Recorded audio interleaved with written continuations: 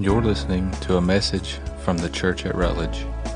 For more information about TCAR, please visit thechurchatrutledge.org. There's that, I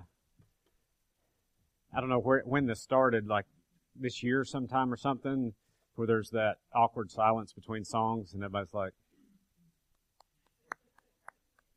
it's just kind of, anyway, I hope that when you're doing that, if you're doing that, it's for Jesus, and that I'm so grateful for our people who lead worship, but I know they're trying to point you toward Him as well. And I was up here, or I was back there, and I'm looking up here, and I'm going, man, those guys, they come here, and Thursday night practice, Sunday morning practice, and I'm looking up there, and Ashley's got her kids tag on her shirt, and I'm like, I know what it's like, because my wife and her leading sometimes, she's juggling kids and work and all these other things that go on. And so, I know it can be hectic. So I'm so thankful for these people that do this, because they work hard at this. And I know their heart is just to lead you guys to Jesus. And so that's, I was back there a minute ago. And just so you know, because I know sometimes people come in and you look back in the corner and the guy that's going to be preaching is like on his phone, hitting, like, looks like he's texting or something. I'm like I've told you this before, like looking up scriptures and stuff. And when I'm hearing these songs, and there's things that'll just God brings to mind, the scriptures and stuff, just, I start thinking about things. And even when we got into one of those songs, I was just thinking about how great God is, and just like I was saying about them hearing, you hear the music, that their hope is that you would see Jesus. I got to thinking about Galatians 2:20. I had to look it up to make sure I was correct, but where it says, I have been crucified with Christ, and it is no longer I who live, but Christ lives in me. And the life which I now live in the flesh, I live by faith in the Son of God, who loved me and gave Himself up for me. So it's no longer I who live, but Christ who lives in me. And so I was thinking about, I remember there's a guy named Francis Chan. You don't see much about him anymore, because he's doing a lot of other different things besides pastoring the church where he was. But I remember a sermon he did, and he talked about, at the very beginning, about how, like, when a pastor comes up here, when this music group comes up here, these worship folks, that hopefully that you can, in your mind, approach this morning as, well, it's not Marty that has anything to say. It's not me. Hopefully it's Christ in me who has something to say. Hopefully you see it that way and go, God has something to say to me, and He's going to use the Word through people and through song and through preaching, and in your small groups, God might speak, because it's that way with all of us who are Christ followers. If Christ lives in us, hopefully if we're living and walking with the Spirit and step with the Spirit, as Scripture talks about, then there's times when God will speak to you through people. Not that it's us, but it's Christ who lives in us. So I just got to thinking about that, because he talks about how miraculous it is that God can change people, and how, we can become new creations in Christ. And so just that transformation. And so my hope, and I got to praying back there, is, God, would you just hide me behind all that stuff, that your greatness and how good you are, and would you just speak this morning? Because I hope it's not me you see this morning, but it's Christ who lives in me. And so that was my prayer back there this morning. And so, speaking of prayer, tonight is our next prayer gathering. If you remember, we started doing those. We had to cancel the last one because of weather issues last month, but tonight at 6:30 here, Jimmy Inman will be with us. So if you were at the last one, hopefully you enjoyed it and you'll come back. It didn't get crazy or weird, or nobody was forced to pray out loud, or, like, if you want to just come and sit and be involved in praying together as a group, as a church. It doesn't matter if you're a member or not, or a guest here. If you want to come tonight, come at 6:30. Jimmy's going to teach a little bit, and we'll have a time of prayer together. And so Jimmy Inman's pastor of True Life Church over in Jefferson City. His church and this church, our two churches started exactly the same time. I went through basic training with him through the Tennessee Baptist Convention, and then we taught for many years basic training through the North American Mission Board and all that for a long time. And Jimmy's been a good friend. He's somebody I go to a lot. You guys hear about him a lot. Go to Honduras with him. He's the one that got us started where we're going now down there. And so if you want to know who Jimmy is and be around him, come tonight. And just come tonight expecting just wonderful things and getting to pray together. So, given all that, I want to get right into part 3 of this Be at TCAR series we're doing, which is the B stands for Belong and Engage. And it's what we're doing as kind of a replacement for our Class 101, our membership class. We're going to go through this stuff. Then there'll be some stuff I'll put out front that once we get through this to say, hey, you've listened to all these messages, even if it's online, you missed a Sunday. There's some other stuff to listen to. That'll be on a card out there soon. Then you can fill out your membership paper and join the church, because we like for people to know up front everything about our church, what we believe, who we are, how things work around here, so that you're not joining something and then later going, you guys believe what? And you're surprised by something, but we go up front. Here's who we are and what we believe and everything about us as the church. And so that's what we're going through right now. And so this is part 3, and today I want to talk about something that's overarchingly important to all this. I've kind of been going backwards, I guess. I talk about membership and then the church, and today I'm just going to talk a little bit about salvation itself. But yes, the church is a gathering of God's witnesses, that ecclesia that we talked about last week. And we went through all that last week. It is an assembly of those who believe in the death and resurrection of Jesus. The church is the people who hold on to Jesus as Lord and Savior of their lives. And so in our membership class, the very first thing we go over at the beginning, we talk about just briefly the importance of membership in the church and what that means. And then we go right into making sure that everyone understands that it is useless to be a member of a church if you're not a born-again Christian. So that being the real issue, we cover that up front. And so let me quickly go over what we teach about salvation.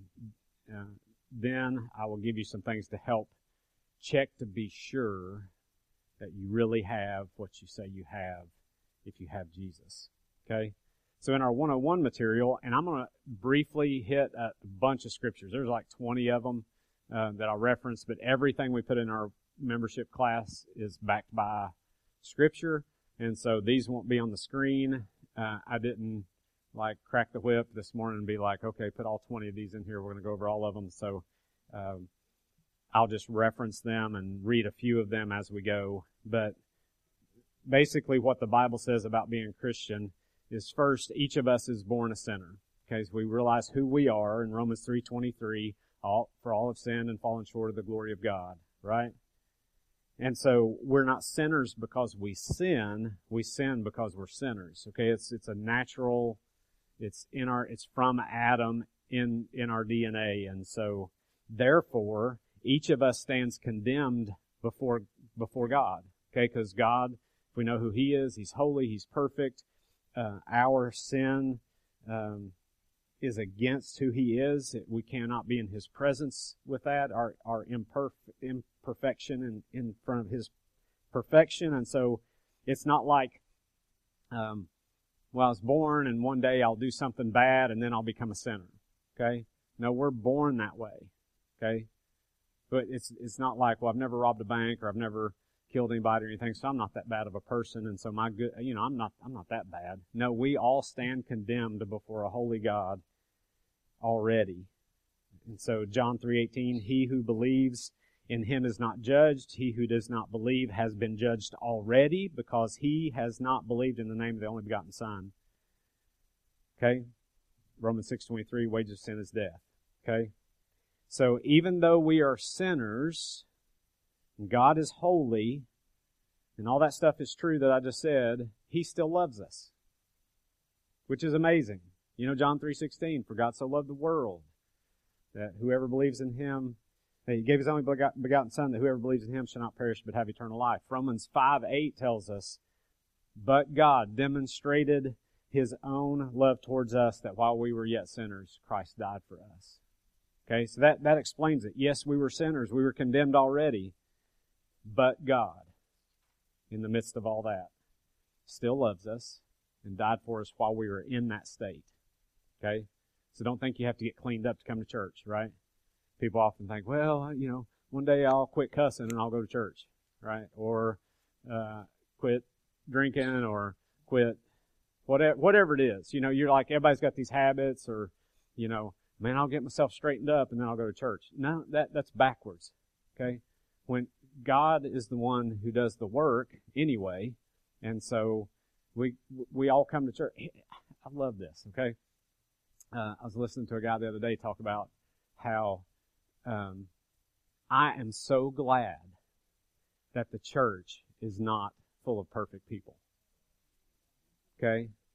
Because I would not feel welcome here at all. You with me? Then I'd be afraid to go if it was full of perfect people. Right? I would not feel welcome. And I would mess it up the moment I came to church as a pastor if it was full of perfect people. Okay? And so I hope you see that is not what this is. It's not, let's all get ourselves straightened up and then we'll go sit in church and look pretty. Okay?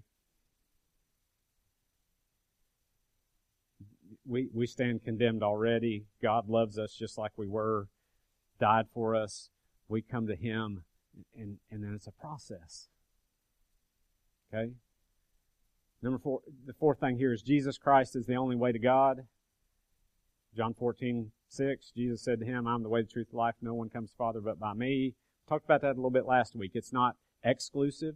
It's inclusive. It's not that you go, well, that's kind of, narrow-minded, and it's kind of, so you're saying that's the only way. Well, that's pretty exclusive. It's just for certain people. No, it's inclusive. It's for anyone.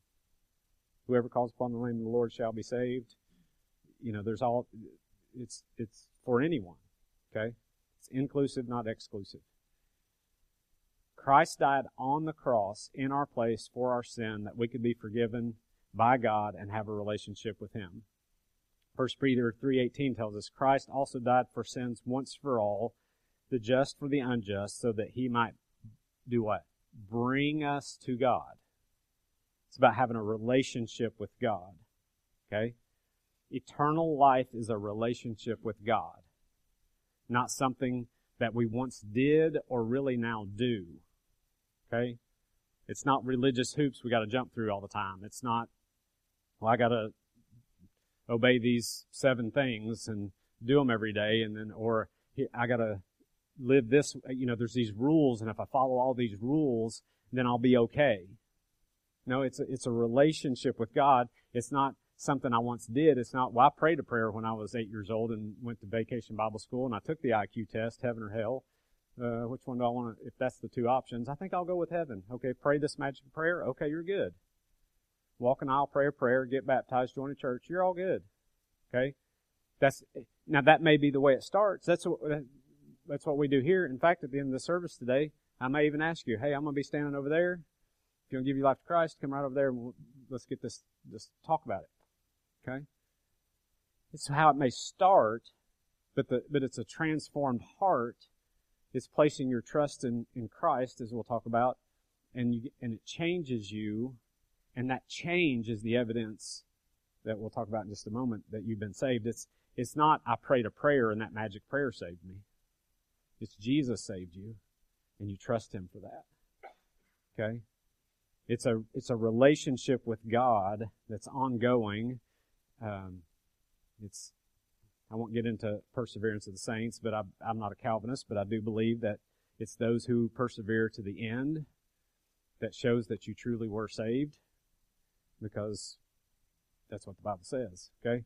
John 17:3 says, this is eternal life, that they may know you, the only true God, and Jesus Christ whom you have sent. It's not a prayer we once prayed, no religious hoops we jump through, or that we these religious acts that save us. It's a relationship. It says this is eternal life. It's knowing God through Jesus Christ. So we know His voice, know what His voice sounds like. We follow Him, as Scripture says. Okay? It's knowing Him in an intimate way. That word know in there is not just I know facts about Him, but I know Him. Okay? So knowing facts about God in Scripture does not make a person a Christian. Okay? There's this guy in Mark 12, there's a guy that comes, and one of the scribes hears Jesus talking, and he goes over and he goes, what's the greatest commandment? And of course Jesus says, love God, love people. And the guy answers back to Jesus, the scribe, yeah, love God and love people. That's correct. You know? He says, love Him, God, with all your heart and with all the understanding and with all the strength, and to love one's neighbor as himself is much more than all burnt offerings and sacrifices. And Jesus looks back at him and says, you know, you've answered intelligently. And He says, you are not far from the kingdom of God.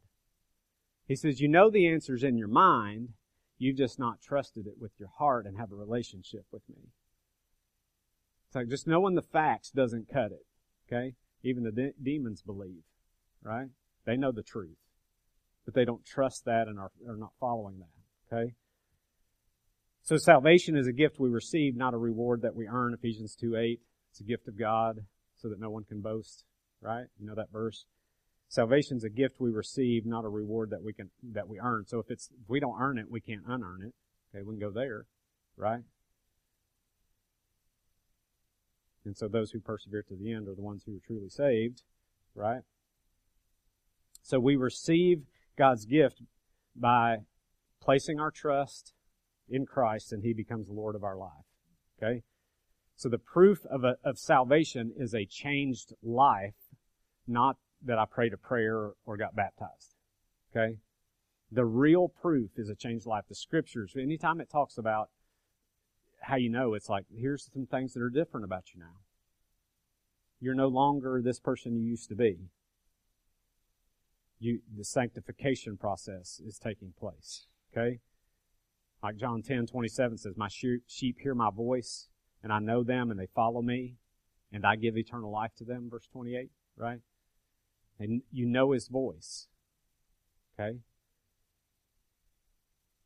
By this we know, 1 John 2:3, we have come to know Him if we keep His commandments. The one who says, I have come to know Him and does not keep His commandments is a liar. The truth is not in him. But whoever keeps His word, in him the love of God has truly been perfected. By this we know that we are in Him. The one who says he abides in Him ought himself to walk in the same manner as He walked. If anyone's in Christ, he's a new creature, right? So it says, you've changed. It's a changed life. You're walking differently. You're acting different. You're now looking at Christ going, I want to follow you, obey you. Okay? It doesn't mean you're perfect and you always get it right. That's my goal, is to follow Him. And when I know I get it wrong, it's turning and going, man, I messed up on that one. And so I know you say to repent when I get it wrong. And so God, forgive me. I don't want to live that way anymore. I'm going to turn from that sin, and I don't want to do that anymore. Okay? And so Christians belong to God. 1 Corinthians 6, verse 19 and 20. Do you not know that your body is the temple of the Holy Spirit who is in you, whom you have from God, and that you are not your own? Okay? For you have been bought with a price, therefore glorify God in your body. 2 Corinthians 5:15. He, Jesus, died for all, so that they who live, those who are born again, spiritually, might no longer live for themselves, but for Him who died and rose again on their behalf. All that to say, you're a sinner. You need the life that God can give you. So Jesus died on the cross to forgive you of that sin and to restore your relationship with Him and make you alive again. So you place your trust in Jesus, that He died for you, that He rose again to bring you new life, and therefore sends the Holy Spirit to live in you and reside in you and change you, and you're trusting Jesus with all that you are. That you believe that and you're trusting that. Okay? Are you trusting Jesus with all that you are? So if you say you're a born-again believer, right? Then you belong to God. And far too often I have people sit with me and anguish over doubting whether they are really, am I really saved? I don't know. I doubt at times. I don't know the condition of my relationship with God. And I'm telling you, the greatest feeling on earth, not that we all don't have those moments, but there's things that we'll talk about in a minute where it just keys us back into the fact that we're His.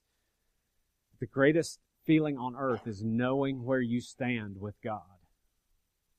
When you're rock solid and sure of your standing with God, and you can stand with confidence and peace regardless of any of the circumstances around you. Have you ever met somebody that has that kind of just peace and just joy regardless of what's going on? It's kind of convicting at times when you're around them. It's a powerful thing to see in somebody. You know? It's just absolutely amazing. I've seen people go through divorce, go through medical problems, job loss, and have a peace that in those difficult places, even at the point of people being in physical death. I mean, being on their deathbed, lying there and having such a peace and like man, I welcome this. Right? I mean, there's many of you, there's some of your family members, people I've sat with, people I've been to the hospital and sat with and been there in their last moments and just heard their both ways, the assurance of, man, I'm good, and then the I don't know. And I'm telling you, you want I'm sure, I have a peace, and I get it. I mean, one of them is just the most clear one in my mind I can remember is Kathy's mother. When I went in to visit her, Rick and Kathy Williams, she's in the back this morning, but Kathy, her mom, and I just remember going and sitting with her and her just saying, I'm at peace. I'm good with where I'm going. I'm about to see Jesus. I am totally good and at peace. I'm just worried about my family. I'm worried about my family. I'm worried about my family. It was amazing. You know, to hear her say that, knowing where she was. While I was in Honduras this last time here a couple weeks ago, like the patriarch of the community, his name's Adolfo, leader in the church, and been there a long time. He was mayor of the town, and he's one of these guys, you talk about a change. He was the guy everybody used to be afraid of in that town. You know, there's somewhere around 2,000 to 3,000 people in that town, I think is what they said. And he used to be the guy, he carried a pistol in the back of his pants, and you just didn't mess with him. He'd just shoot you. I mean, he was just that way. And then Jesus got a hold of him, and he never carried a pistol after that. And he's the most loving, kind. You'd think he's straight out of Texas, big white cowboy hat, and just got the big mustache, and you're just like, man, this got that big deep voice I wish I had as a pastor that just you can hear him across the soccer field. You're like, Adolfo's here, you know, but he's only about this tall, but he's like, it's Adolfo. His hat, maybe that's why he wears the hat. But anyway, he's not doing so well. I mean, he's had to lay in bed for weeks, and they think he's going to die. He's had diabetes. Things are breaking down. He can't walk anymore. He's on an IV bag, laying in his bed at home. They're giving him pain medication, and just to sit with him, and with the interpreter, and just speaking, and him just saying, God is good. And there's no TV, okay? There's like nothing to pass the time. Like this guy's laying in bed for weeks, just staring at the walls, and he's laying there praising Jesus the whole time. Everybody comes in, sharing his faith. People bring their friends to him. I mean, and the joy and the peace that he has. Yeah, he'll say, yeah, it's difficult, man, it's painful. But I'm getting ready to see Jesus face to face. I'm good. Holding strong to his faith to the very end. I mean, just, you know that change that happened in him was real. And I'm glad I got to see him. And maybe God will miraculously heal him before then, but to live as Christ, to die as gain, and he believes that. He's good. And it's wonderful. I heard a pastor, John Piper, I was listening to something. He was talking about how being there in those moments, and you just feel like, as a pastor, you have moments where you get to just take a believer's hand, and just as you as a pastor, just hand it off to Jesus. And go, man, this is a good thing. God doesn't see it as a problem that we would join Him in heaven. You get that, right? As believers, sometimes we see it as a problem. We have to leave here. God goes, you get to come be with me. Like, what's the problem? Right? We don't see it that way. And I know we miss our loved ones and those things, and I'm totally off track, but when you get it, it changes you. It just changes you. And I think sometimes people wonder if God really wants us to be sure about our standing with Him. Some people think, maybe God wants us to live with a certain amount of doubt, so we'll stay afraid and we'll pay attention to Him, But there's not another belief system like ours that gives assurance of, you can know for sure. Okay? Every other religion, it's not that Christianity is religion. I hate talking about it that way because religion is us trying to get to God, whereas this relationship with God, the gospel is God coming to us and saying, I can restore you and you can have a relationship with me, but everything else is jumping through a bunch of religious hoops, and if I obey the 7 pillars of Islam, or if I get enough knowledge about God, as Jehovah's Witnesses kind of go to that whole, that you may know Him, they go to that, whether it's knowledge that's eternal life, and Jesus isn't even God, or Mormon, if I just do enough good things, and I can earn my way up to a certain level in heaven, maybe. If God chose me for that, or there's no way to know for sure in any of those things. You can talk to Him, there's no way to know for sure. I'm just hoping I do good enough to get where I think I'm going. I've talked with people. That's what you get. Okay? But in Christianity, there's a theology, there's a teaching in Scripture that tells us we can be absolutely sure. The Bible actually says that. There's a theology of assurance where God wants us to be just solid in our standing with Him, so we can breathe and embrace Him and know that we are good with God for sure. 1 John 5:13 says this. It's an interesting passage, very complicated, but I want to read you verse 13. It says, "These things I have written to you who believe in the name of the Son of God." Why does John say he wrote this? And this is, if we believe Scripture is Holy Spirit inspired Word of God, that it's really God speaking through those men, inspired them to write it, "so that you may know that you have eternal life." He says, this, I'm telling you these things so you can know for sure. Okay? Now, the verses right before this, if you read all that and you get in verse 11 and 12, it says that this is God's testimony. Now, if there's any testimony you'd ever want to hear, it'd be God's, right? That anyone who has Jesus, the Son, has eternal life. Okay? How do we have Jesus? Okay? And this is very important because the last part of verse 12 says that he who has not the Son of God has not life. Okay? In other words, not everyone has the Son, and not everyone has eternal life. Okay? It is infinitely important to know that you have Jesus. Okay? So the answer to this, how do we have Jesus, is not complicated. Okay? But 11, 12, you get in there. If you have Jesus, you have eternal life. Well, how do you have Jesus?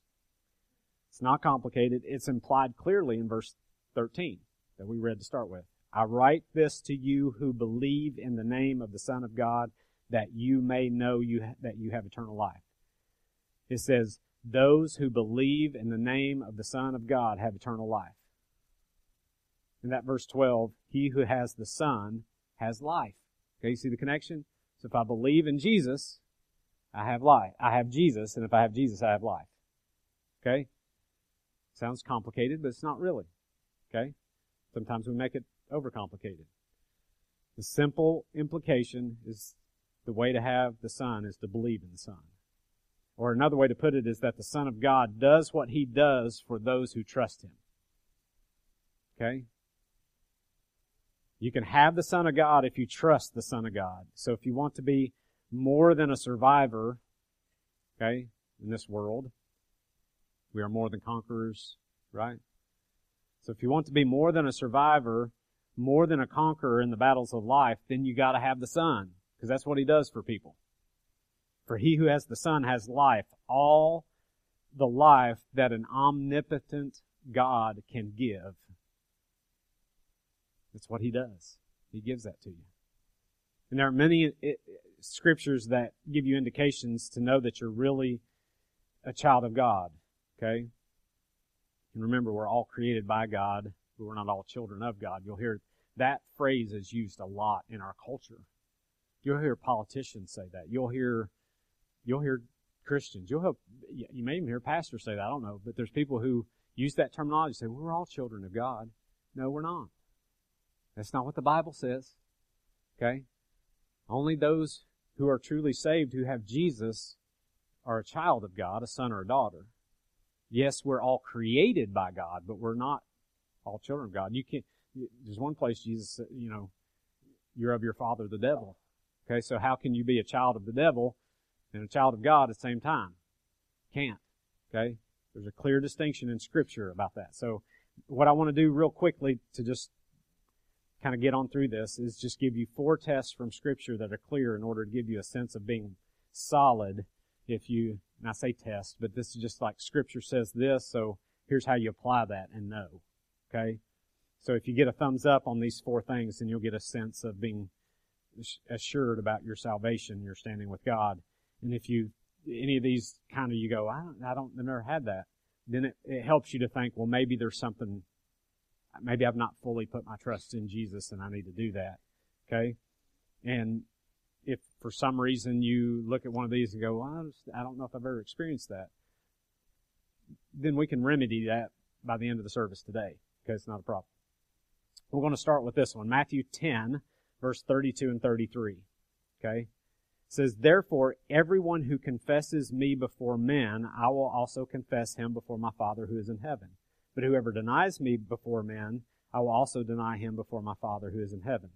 So this is, you may have heard me talk about this before, it's, just call it the microphone test. Okay?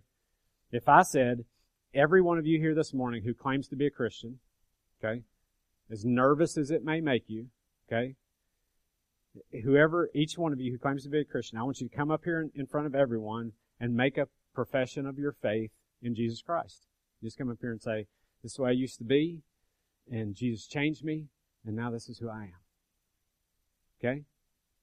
Or even just to say, yes, I believe in the Lord Jesus Christ. He saved me. I'm good. And just to be able to say that in front of people. Okay? To profess Christ. Okay? Would you be able to publicly declare the very basics of your faith in Jesus? Could you? Would you? Or would you shy away for a minute and say, oh, wait, I don't know. I don't know if I want to do that. I don't really have anything to say. I'm just not sure about all that, about saying. And you don't have to do it eloquently in front of everyone, as though it's something you have to do perfectly, obviously, right? But if you know God through Jesus Christ, then you ought to be able to at least convey the basics of what you believe. And this is what my life was like before Jesus. This is how I came to know Christ, people who talked to me, and when I surrendered, etc. And this is what God's been doing in my life since. This is how it's different. You ought to be able to at least do that, right? It's simple. I mean, some people act like it's a sin for someone to force them to talk about their relationship with God. When I say that, that sounds weird, doesn't it?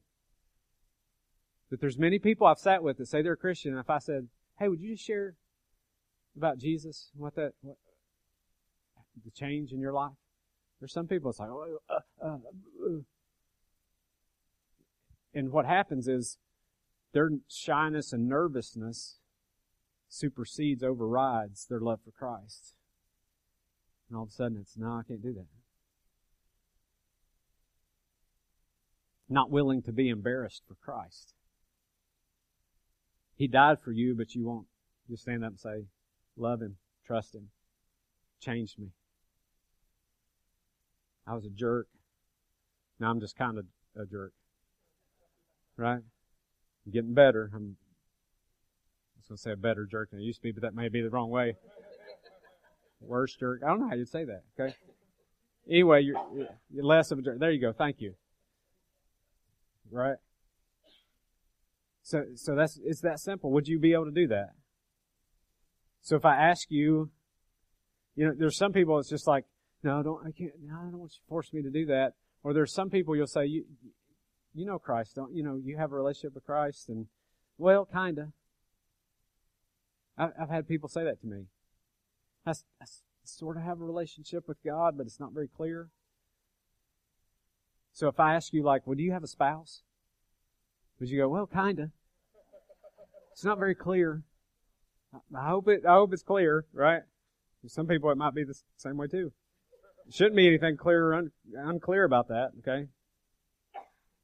You ask people about their faith sometimes. I'm not sure about it. I'm not sure. If you're not sure and couldn't make a basic profession of faith, that's kind of a red flag, okay?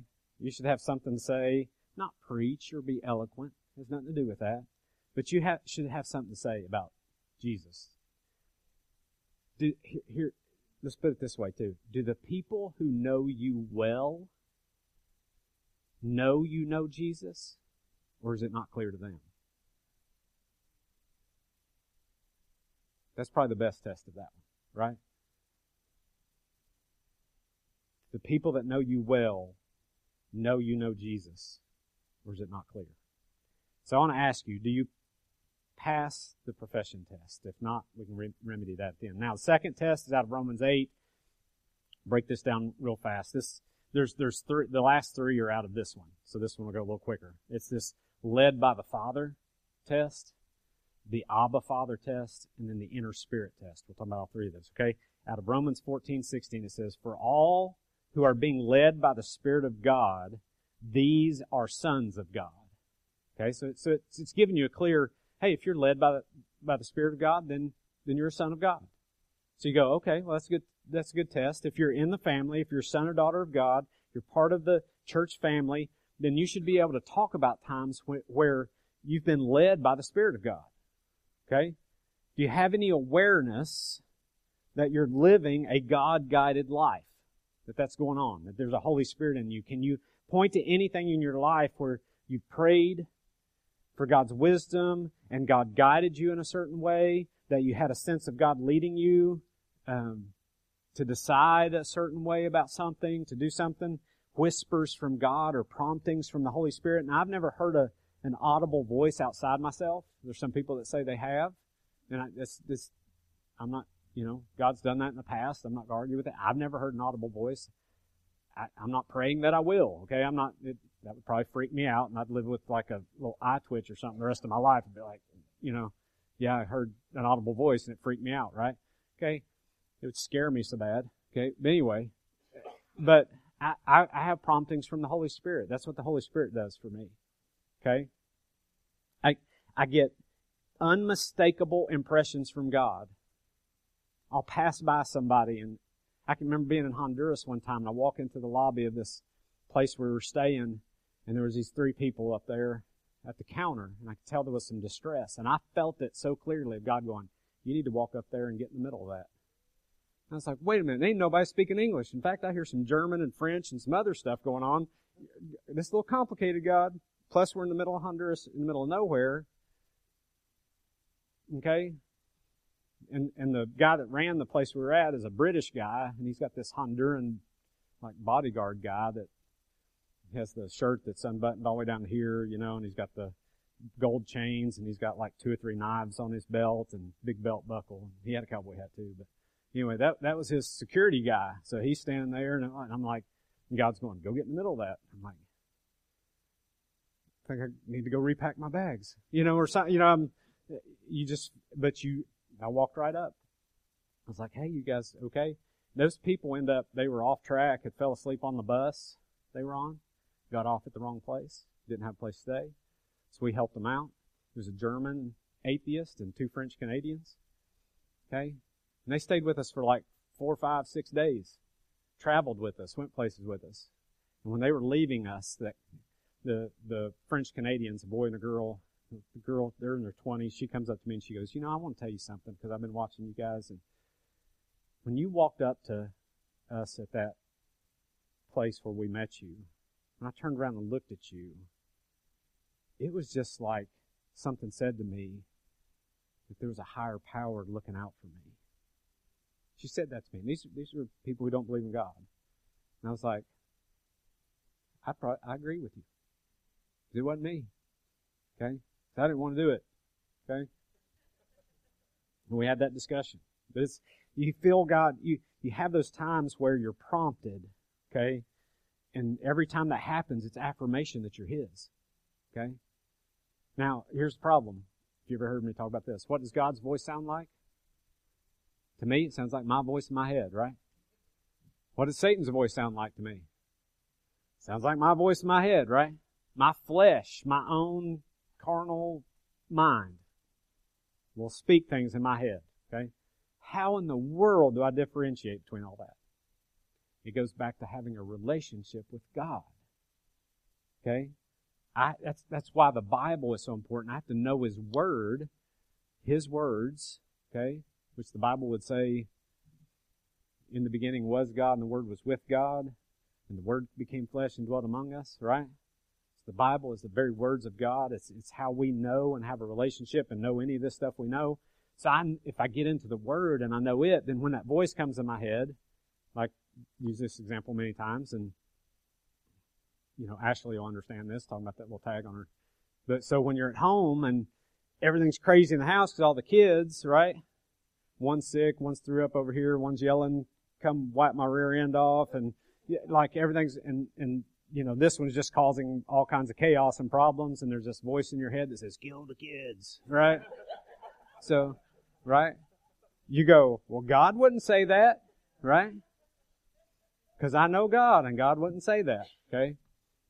And some of you are going, well, there's that whole Abraham and, okay? That's a whole other scenario.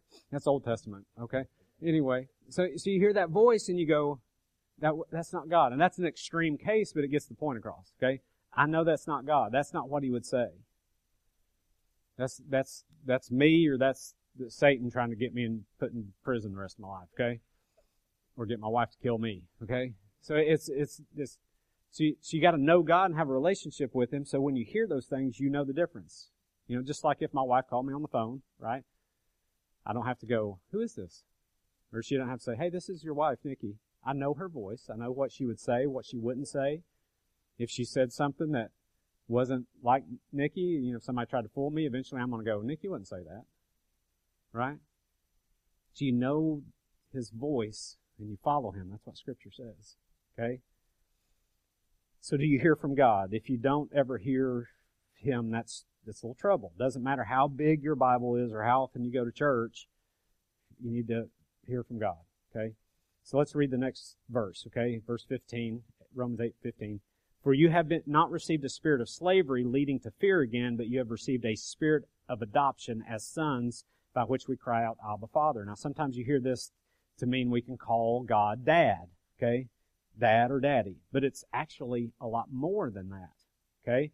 In ancient world philosophies, okay, the philosophers were always looking for the greatest and highest God. What's the highest power? They all, the all in all God of gods, the one who had no rival. They all these philosophies and trying to figure that out. And this term Abba Father has that meaning as well. It's the God without compare, the God over other gods, the Father of gods, the overall other gods, omniscient, omnipotent, omnipresent, the totally sovereign God. That is all loaded into this term, as well as the familial term, which has this personal relationship dynamic. Okay? It says that you as a child of His no longer have to relate to God as a slave to a slave owner, or an employee to an employer, or student to a teacher, but like a trusting child relates to an infinitely loving Father. So does that go along with your experience? Do you feel that way about Him when you pray? Do you pray, Father, this is your son, this is your daughter? Father, would you just help me today? And you just feel like He's just like your Father? Is that how it feels to you? And I'm real sensitive to slang terms for God and Jesus. You know, Jesus is my homeboy, it used to be back in the 80s or whatever. The big guy upstairs, you know, and so forth, and things people say about God. It's like when you used to call your dad, right? But you didn't call him dad. He's like, oh, that's the old man, right? It's disrespectful. Okay? Someone says, how's your old man? It's like, hey, just refer to him as my dad, right? Or Andy, right? Rather than not call him, it's kind of disrespectful, okay? It's like a toddler in a doctor's office getting shots, right? They get that shot and the pain hits and they cry and they look around the room and they run to a parent, right? They find a place of safety, knowing that there's comfort and love in the arms of that parent. That's what this Abba Father means. Jesus only used this expression one time in Scripture that we see. The darkest night of the soul, the night of His arrest in the garden. If you read that. Is that the dynamic of the relationship you feel with God, that you call Him Father? Or is He some distant God that, you know, He's some deity far away that I just try to appease, hoping He's out there somewhere and hears me? Okay? Last part of this is the inner witness test. It says in verse 16, the Spirit Himself testifies with our spirit that we are children of God. Okay? The word testifies there is the same as the word you would use in a court of law. Okay? Same kind of word. You would give a testimony only to the truth that you know. Okay? I took in some chaplain training I took this week, I got to take a course on courtroom testimony. Because as a chaplain, if we ever have to go in on a court case because we were there, then how do we do that? And it's awesome to hear. It was taught by the police chief over in Morristown. It was great to hear him talk about, even if it's hurtful to the department, you have to tell the truth. Just simply the truth. As long as you're telling the truth, it'll be okay. Now, he would talk about you tell the truth, but then don't just have to tell the truth. There's another side trying to discredit your truth. So there's things to do there, and there's some things that they'll try to make happen, and so there's a lot of tactics and stuff like that they taught us. But when it simply comes down to it, it's when all else fails, simply tell the truth. Okay? So it's testimony. It's like in court. In ancient culture, to adopt a child, you had to go to court, much like you still do today. And when you go to court, an impartial witness had to testify to two things. Okay? This way it used to be, probably this way still. First, that the child wanted to be adopted by his own free will, no duress. Don't think it's necessarily that way today.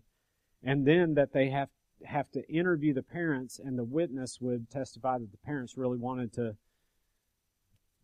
child and weren't doing it for any other reason. Okay? And that's the beauty of that part of Romans 8. It says that the Holy Spirit testifies before God that a terrible sinner has admitted his sin and repented and wants to be a part of the family of God. Okay? So there's that side of it. And then the Holy Spirit testifies to the person before God, testifies to the person that God really wants the person to be in His family.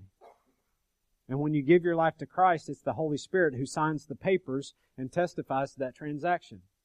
Yes, I want to be adopted by God. God says, I want you. Holy Spirit signs the papers. It's a witness between the two of you. And this verse says that the Holy Spirit will bear witness with your spirit throughout your life, will whisper, the whisper will come that you are a son or a daughter of God. You'll have those moments when you feel that. You're in the family at different times throughout the week or your day, right?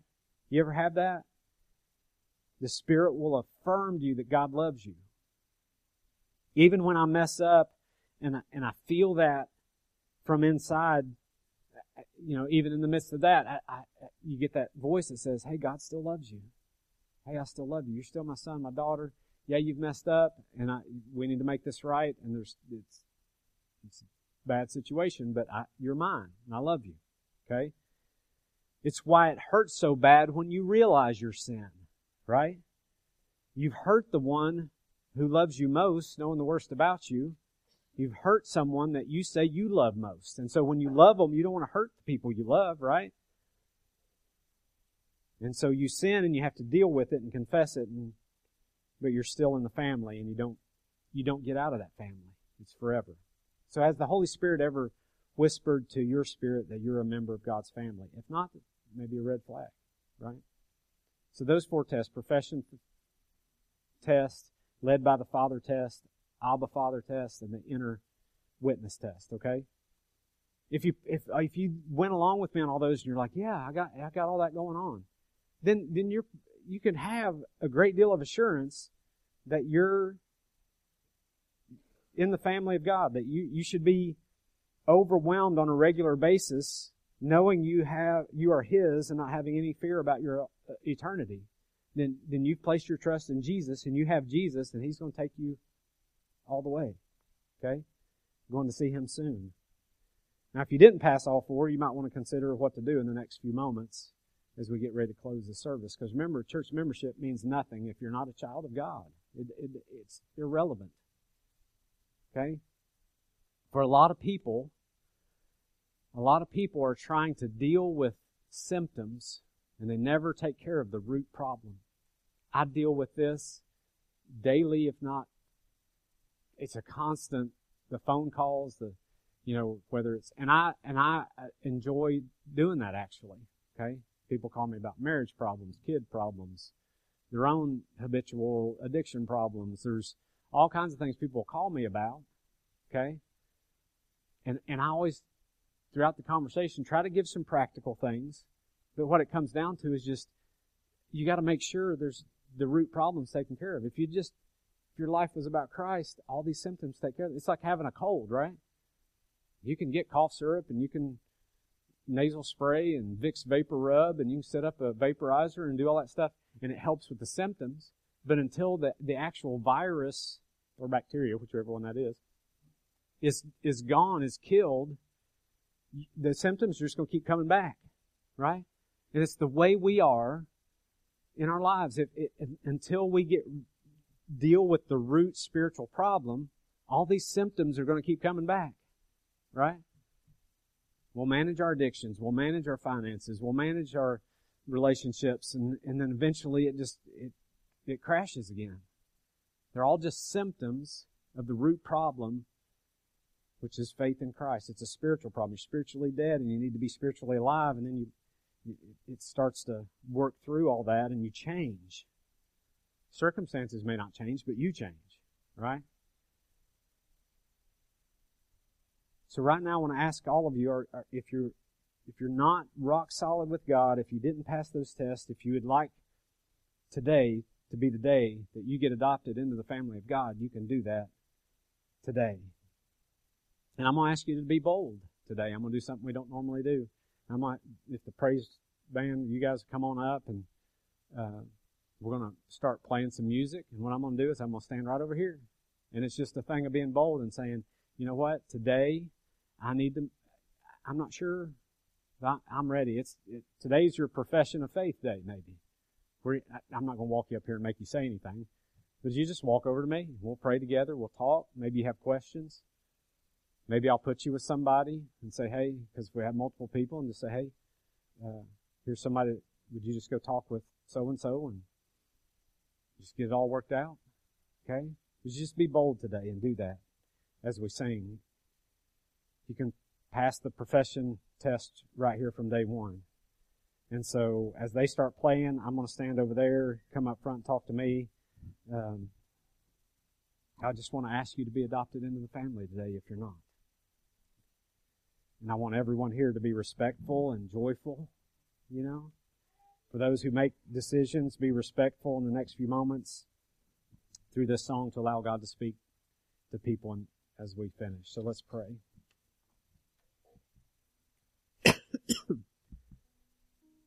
Father, you're amazing. And I just pray that you would speak right now into the hearts of those who maybe aren't sure, maybe that don't know you. You speak to their hearts right now. Maybe you're just tugging at someone. You're trying to pull them to yourself, and yet there's this resistance. Father, would you just take away those barriers? Would you help them to be bold and know that you're calling them out to be your child? So, Father, would you just, right now, would you just have that conversation with them? Would they begin to just speak to you? Father, would they just confess that they're sinners and that they're in need of being made alive, that they're dead in their sins, and that because of your Son Jesus, who died on the cross in our place for our sin, that we could turn to you and be made alive? Would they just pray that for someone that'd be happening right now, Father, as you call them out. So, Father, help us all to just to walk with you daily, to be thankful for the assurance of our salvation. So thankful, Father, that you made a way for us to be sure. So, Father, may we just stand on the rock that is Jesus, knowing whatever comes, even death physically, that it's not the end, it's only really just the beginning of an eternity with you. And how wonderful that will be. And so, Father, thank you in the name of Jesus. Amen.